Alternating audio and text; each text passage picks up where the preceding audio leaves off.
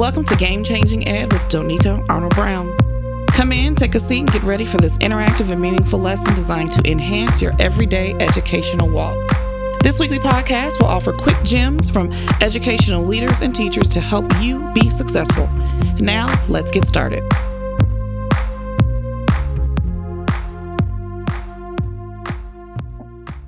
Hi, guys. Welcome to the podcast. I'd like to welcome and introduce our guest for today, Miss Melanie D. Mathews. Welcome, Melanie. Well, thank you for having me. I'm so excited to be here. I am excited. I follow you on Instagram and I look at your posts and your lives and your videos, and you are such a great presence. I am excited to have you as one of my first guests on the podcast. And I'm excited to hear your story and your journey in education and where you are today. Thank you so much. I am ready to share. Okay. So Melanie is an elementary literacy coach and founder and lead consultant at Literacy Work.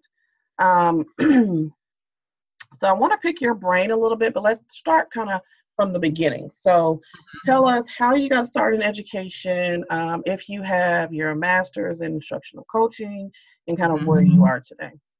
Okay. My journey in education is quite a lengthy one, and I'll try to keep it as brief as possible. But my first interest in education actually began when I was about 7 years old. I don't know if anybody knows of the game called Rock Teacher, where you put a rock in one hand and you put it behind your back and you cross your hands in front of you and you ask someone to choose the hand that has the rock. And if they choose the correct hand with the rock, then they move up a step. So I was always Rock Teacher. So that's where it all began for me. But I began my professional career in 1997 of March as a first grade teacher. And I was very fortunate to be able to observe the retiring teacher for about 2 weeks because it gave me like that on-the-spot model, because this was my classroom that I was going to be responsible for. And so I was able to kind of emulate the things that she did and just kind of make that smooth transition. So I was very fortunate because I know not many people have an opportunity to watch the teacher who they're going to replace if they're replacing someone to, and she was like the most, oh my goodness, it was like a private classroom within a public school setting. She was magnificent. But I taught first grade for 5 years before moving into another school and teaching second grade for 2 years. After teaching second grade for 2 years, I became a 6th and 7th grade ELA teacher, which was very exciting because, now I only had to plan for one subject versus planning for all of the content areas. So I'm like, oh, woohoo. Right, but right.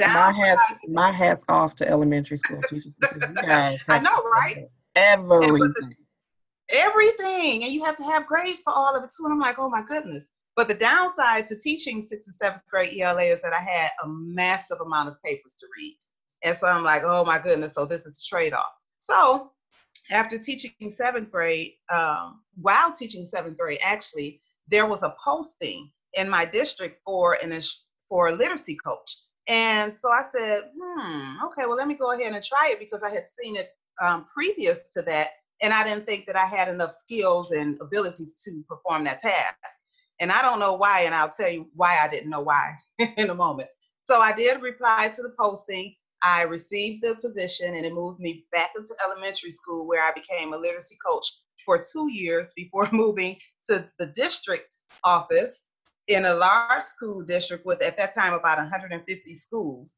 Wow. And I know. And I was an instructional specialist or a literacy coach or some kind of specialist, math specialist over the next 7 years.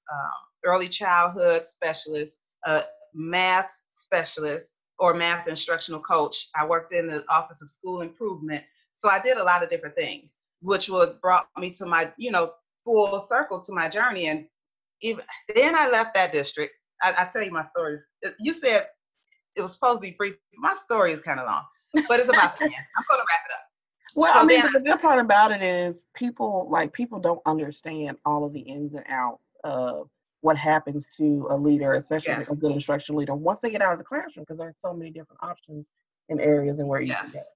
Yes, and while in the I took another job as a regional literacy coach, and I was responsible for 6 cities in the Midwest. And Wow. so that was very new for me, and it was so exciting because now I got to get out of my space and out of my zone and see things on a regional level. And then I also became a national educational consultant. So then I could see things literally from coast to coast, from Baltimore to California.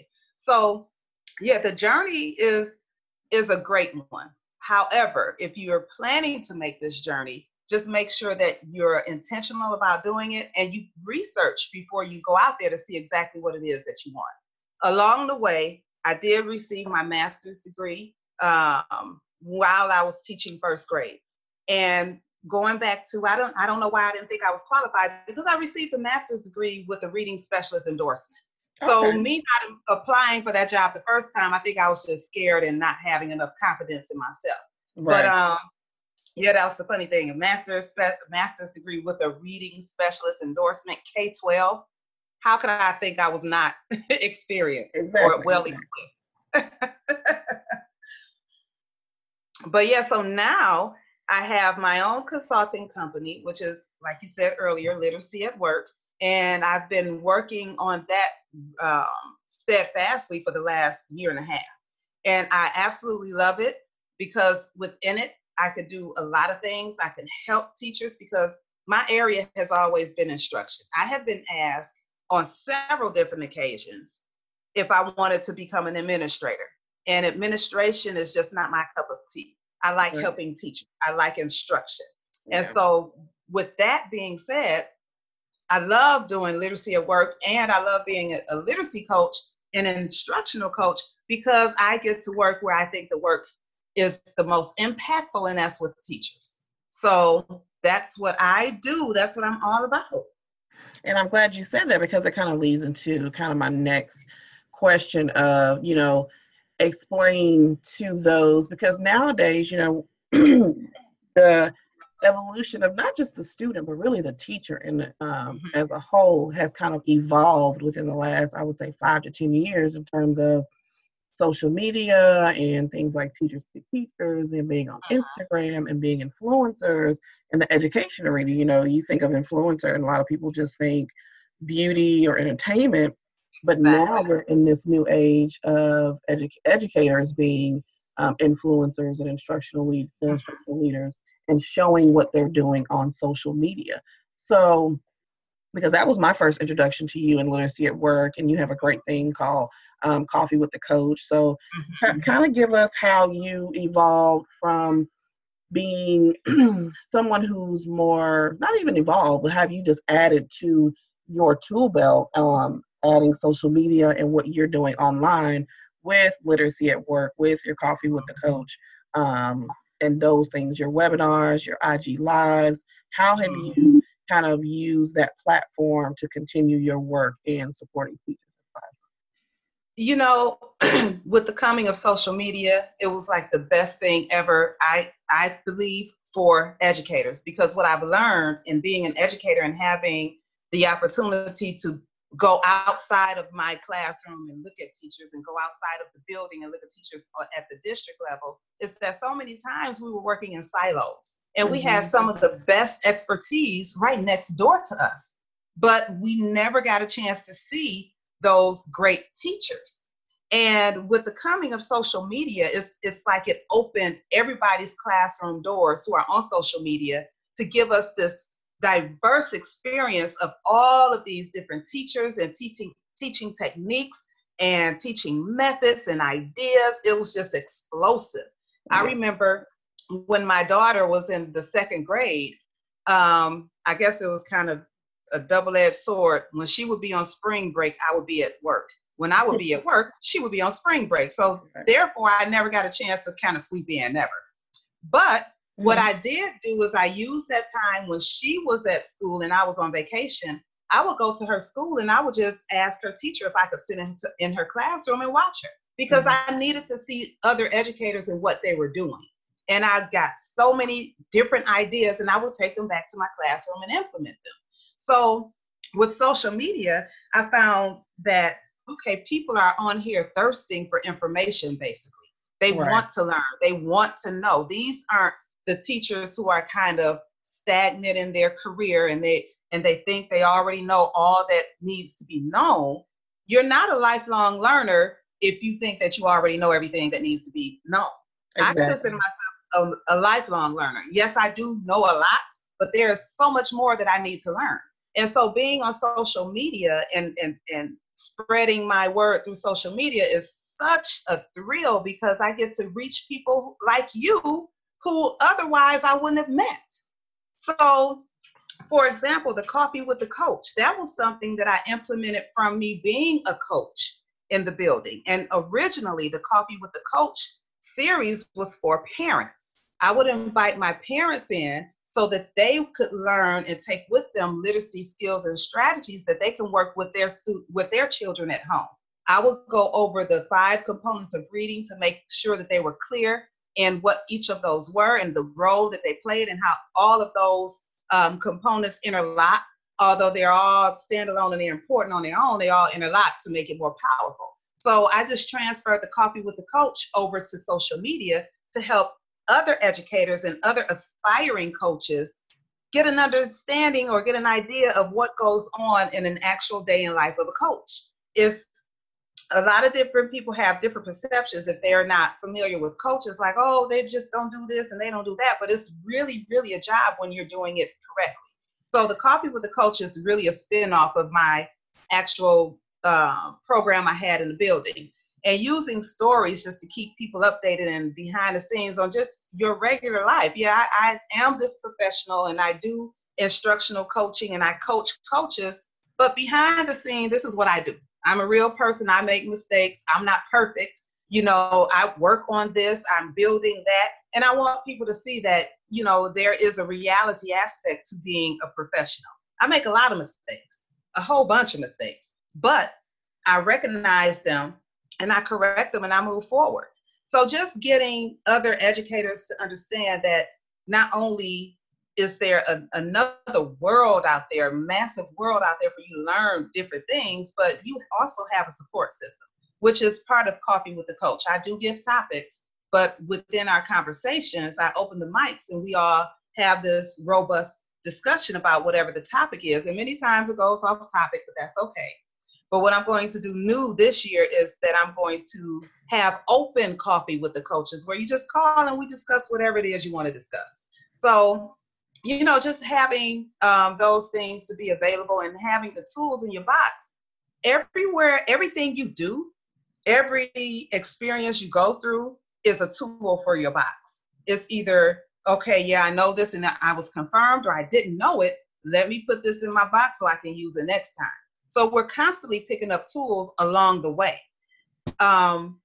Everybody, I think everybody does it, but I learned that what I think is not actually what happens. So if you Yes, don't do it, I've learned that more and more over the last couple. yes, because I just assumed that before all of the assessments that we do now, NWNA, NWEA, and all of those assessments, that people were doing their own assessments in classrooms and they weren't. And I was doing it every day. Yeah. And so, you know, we think everybody's doing what we're doing, which is why it's so important for us to get out of our silos and into other people's classroom spaces to see what it is that how we can improve our profession. And I love that because even for me, although I'm not new in the profession, I am newer in really using social media, not only to share my knowledge, but to gain more information for myself that will help improve myself and the people around me. Because I've always kind of been that unofficial mentor for new teachers or anybody trying to do things. And I've never thought about, I too had that initial mindset of, oh, I want to be an AP, I want to go into administration, without realizing all the other opportunities that are out there, especially for instructional leaders. And it has only come from other people that I know who I've worked with, who I used to be a college recruiter. And so I have a couple of students that I recruited who are now educators. And so they're like, you need to do this and you need to do that. And I'm like, that is not, I'm like, if you need help, you're more than welcome to call me. But like, no, like, okay, clearly this is not no longer about me. This is about those who are out there who need the guidance and the support, because what I'm finding is as I'm looking at and researching and following more veterans and educational leaders, I'm like, for me, it's not new. It's just a matter of putting it out there. So Yes. those who need it can see it and can see it from someone who, like you said, has made a bunch of mistakes. Like I've made mistakes in talking to parents and creating lessons that on paper looked wonderful, and how to come back from saying, okay, that was a horrible lesson. How can I be honest with my students and make a change so I can do what's best for them? And so that's kind of where this new, not even new thing is coming from. It's just really just me putting it out for everyone else to see that I'm not directly connected to. And so it's great for me to see people like you who are doing things like Literacy at Work, having that consulting firm, and who are hosting the IG Lives and the Coffee with the Coach. And so that kind of inspires me. So I appreciate that, because without veterans like you out there who are doing it, who can back it up with experience and knowledge to support what you're saying, which is kind of where I come from a lot. I'm like, if you're a couple of years in, you're still figuring it out. Still figuring it out. That is the truth. I need some people who have been there and done that and write 2 books about it. And so that's kind of my struggle sometimes with social media, is seeing some of these bigger, as you would say, influencers and edupreneurs who are still figuring it out, who are not making the connection for the people who are watching them to say, hey, you have to remember what works for me is not going to work for you on your campus or your district if there's a different procedure in place. And that's so true. Yeah. That's very true. And I'm glad you used the term entrepreneurs, because, you know, this is a growing field. But what I hope and wish for the most is that true educators are entrepreneurs, because I've noticed an influx of outsiders coming in and tapping into this market. And like you just said, it's like, you really don't have skin in the game. No. So you really can't make any kind of solid recommendations, you know, because if you've only talked the talk, I don't want to work with you if you haven't walked the walk. And, you know, I take my profession seriously, and I'm very sensitive about my profession. And so I've become offended when I see really, and not to step on anybody's toes, but this is totally my perspective. I'm really offended when I see outsiders come to our profession trying to make a change, and they don't even know what change looks like in this profession. They don't know what goes into that change. They don't know the obstacles so, you know, I'm like, no, go have a seat over there somewhere. Yeah. And then not only that, but you don't understand the decision making that goes behind it. You haven't been in it long enough to see changes even happen where you are, to understand to navigate those changes, and then how to support other teachers in navigating. So and that was just one thing I wanted to go back with, when you were saying how your students are, you know, asking you that, how you're being a mentor and people coming to you. And what I found is that I think, you know, for people like you and I, that's a natural thing, because I remember the first time I did my first presentation at a staff meeting about homework and how many minutes each grade level should spend on homework based on Marzano. And so afterwards, I had a teacher come up to me and she said, you know what? This is what you should do. You should be a presenter. That's where Literacy at Work was actually born, was from that conversation, because I had never thought about doing it. And the same day, another teacher came to me asking for advice. And that just really threw me for a loop, because I'm like, you're asking me for advice? Right. And it was the same day I had given this little miniature presentation. So I believe that people are drawn to you for a reason, and that's because you have what they need. And you may not even recognize that. And that goes right into teacher leadership, what you were talking about. There are so many different lanes in teacher leadership that you could take without becoming an administrator.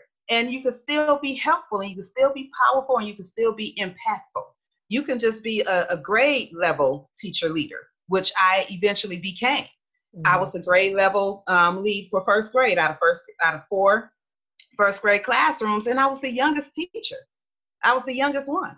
And so, you can be a teacher leader on that level. You could be a teacher leader in your building. You can be an instructional coach of whatever type, academic, a content area. You could be an instructional specialist. You can work not only in your building, but in the district, at a district level. You can work on a regional level. When I did educational consulting for another company that exposed me to the national market, I was just really like in awe, because again, I was out of the building, out of the district, but I was still doing what I loved, which was educational consulting and helping other educators on a national level. So as an educator, you can go far, but don't expect the journey to be easy. Right.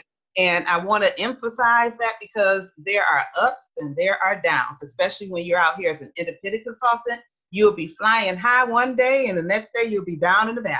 Yeah. You have to be mentally equipped for that.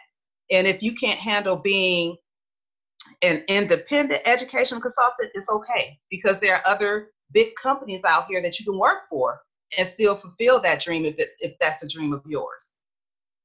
Yeah, you're absolutely right. You are absolutely right in that there needs to be more of us who have had enough skin in the game, who are willing to open up and put ourselves out there, so that one, we don't continue to lose good educators who are coming in and out of the field, 3 and 5 years, and who can't handle it because they can't deal with the politics or the pressure dealing or surroundings testing and all these other things. And then also so that we can make sure that we are really supporting and training our educators who are getting out of the classroom so early, who are good classroom teachers, and supporting other teachers so that they can leave their legacy of instructional leadership behind, because that's not happening either.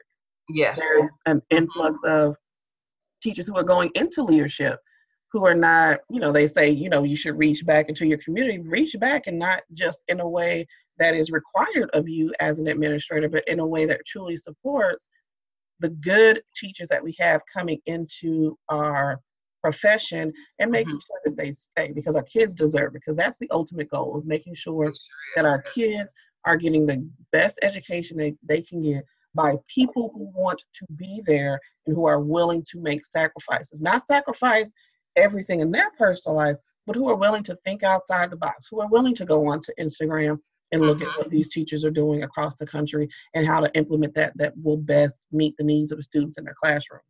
And so I think sometimes you do, when that happens, when you do get into administration, that can happen where you get so bogged down by the day-to-day rigmarole and policies that have to happen, and procedures and meetings and off-campus here and fights and parents popping up at your campuses and things that have to happen, that we really truly forget that we've got to support our teachers and make sure that they're getting what they need. I mean, that's just an ongoing conversation that I plan to continue on this podcast with other guests, but I'm glad we've had an opportunity to kind of bring that up here, because it is very important. And I feel that as an instructional leader, it's my responsibility.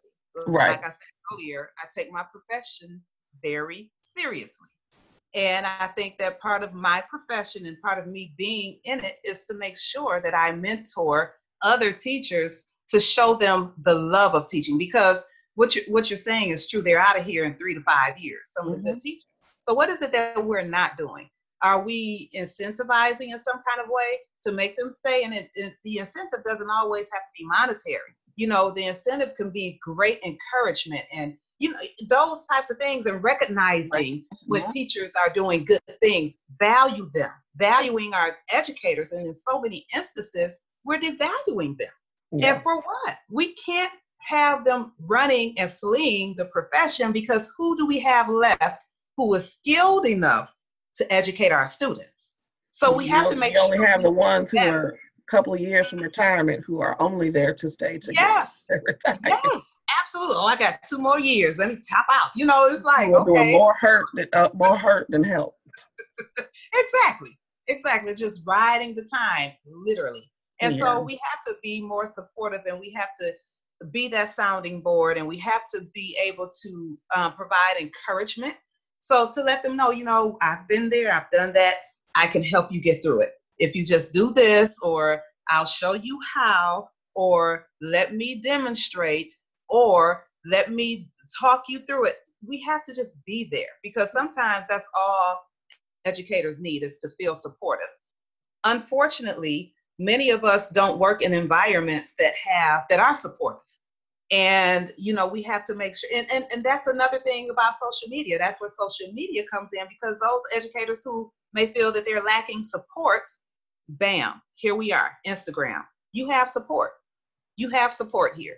And you know, we have to take our new teachers, and we have to show them the brighter side of things, and keep them here, because we need them. I remember one of my closest friends, she was an educator. She has another business now.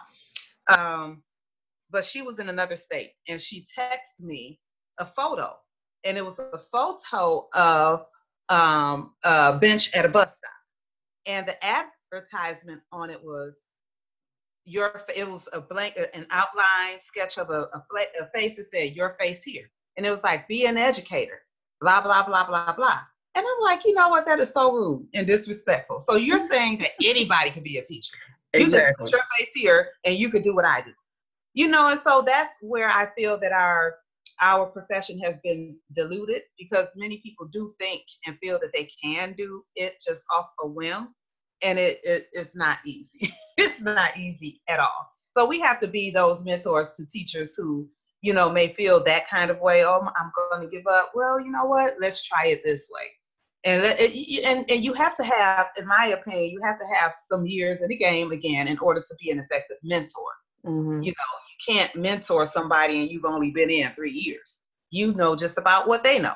So, right. You know, you have to have some skin in the game in order to be an effective mentor as well. Yeah.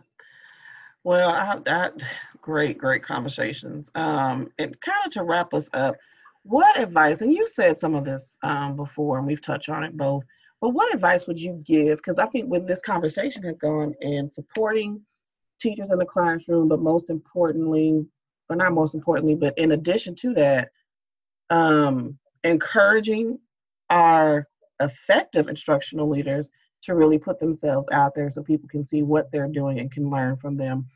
And with that in mind, what advice would you give to any classroom teacher who is looking to get out of the classroom, who is looking for either a leadership position, an instructional position?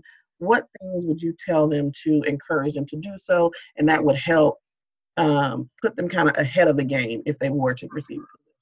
So for the veteran teachers, for them, I would say for them to get out and explore. You know, sometimes we become comfortable where we are.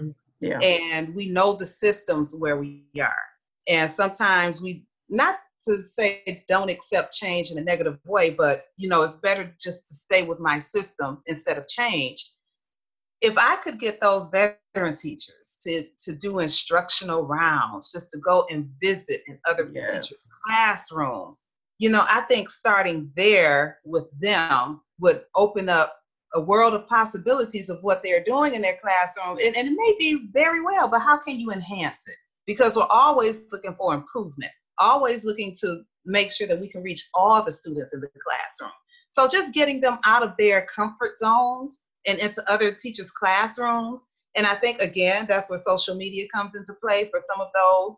And then if you're talking about veteran teachers who really have like 35 years in the system, I don't know how many of those are actually on social media. Right, exactly. Exactly. So, you know, that's a different dynamic. But to get them to see other teachers and to experience other methods.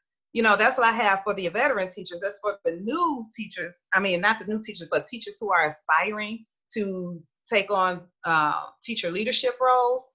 The one thing I would say to those teachers is to do your research to see where you want to go. Like I said, there are different paths. Do you want to remain in a building? Do you aspire to be an instructional leader at a district level over multiple schools?